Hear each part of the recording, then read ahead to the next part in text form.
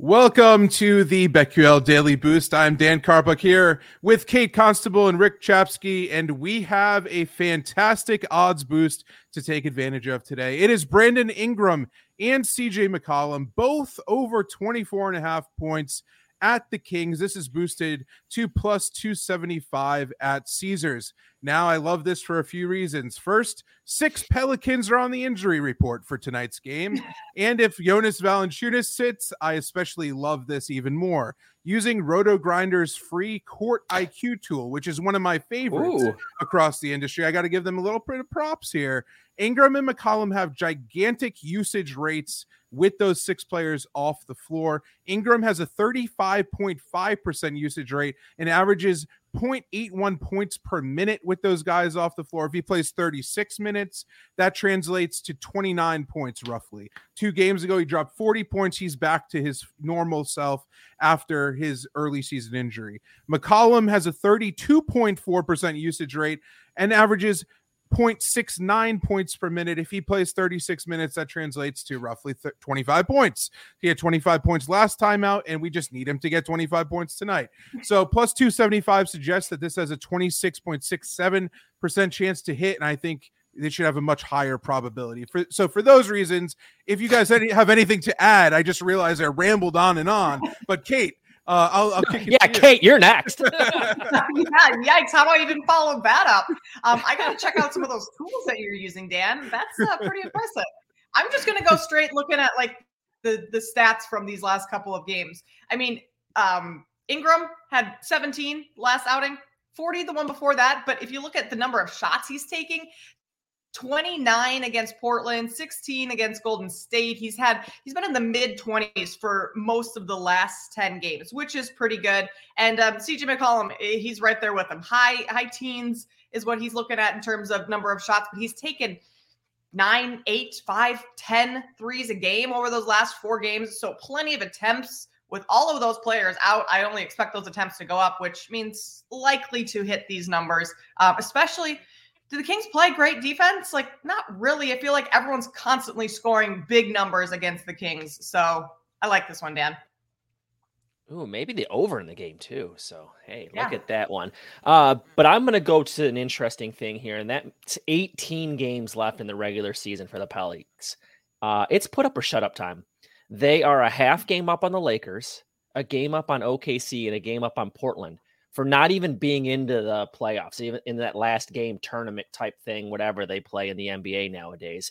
So they have to win these games. And that means the star players have to come to play in these last 18 games, or the Pelicans are going to be at home. And what a disaster of a season for them, which should have been a lot better. And obviously it's been a lot to do with injuries, but you can only make so many excuses for these guys. So it should be interesting tonight against a team that you can score against.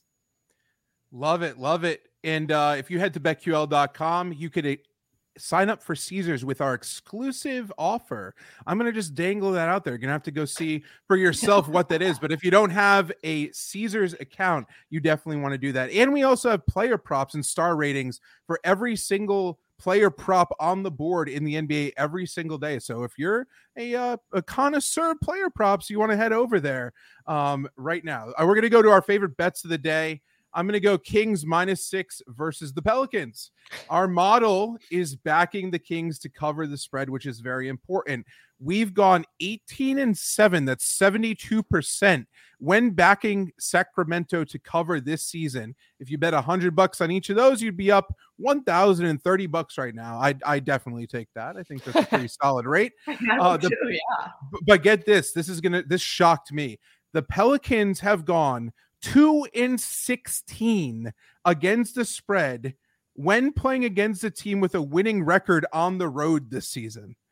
2-16 against the spread. And the Kings have gone 22-10 against the spread against teams with losing records. So the Pelicans have not really come to play against better teams, and the Kings have taken care of business against bad teams. I think that will play well into this matchup tonight. New Orleans' lineup is obviously depleted with injuries right now, as I mentioned. Sacramento's gone 5-1 straight up, 4-2 against the spread over their last 6 contests, and the Pels have gone 1-4 straight up, 1-4 against the spread in their last 5 games. So light the beam. I have to say light the beam every single time we talk about the games. It's mandatory now when you're talking Sacramento. It really is. Yes. I like that one, Dan. Light the beam. I'm going to go over to college basketball, West Coast Conference tournament, and take the Zags, Gonzaga first half -8. They are an exceptional first half team. If you go back and look at how they played in the first half over the last month, I mean, it's crazy. But over the last 3 games alone, they're up by an average of almost 15 points at the half over those last 3 games.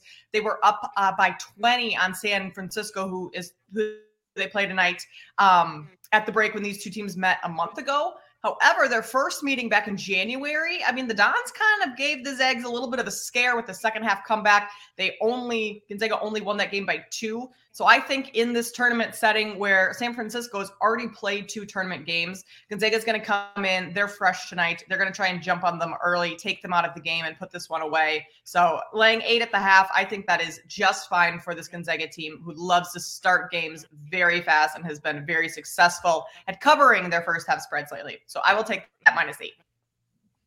Sometimes in these conference tournaments, to win it, you need to have one of those scare games. And the team I'm going with had the same thing. That's Youngstown State. They were down 7 late in a game against U of D recently, came back to win that one. Now they're in the semifinals of the Barbasol Horizon League semifinals. Yeah, so plug out there. Hopefully I can get some of that Barbasol money. But Youngstown playing Northern Kentucky, and Youngstown number 5 in the nation in points per game. You wouldn't really think of that of the Penguins there, but they're averaging 83 points a game.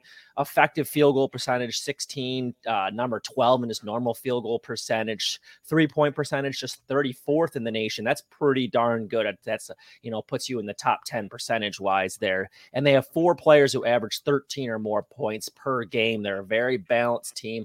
They are the best team in the Horizon this year. So I'm going to ride Youngstown State -3.5. It opened 2.5.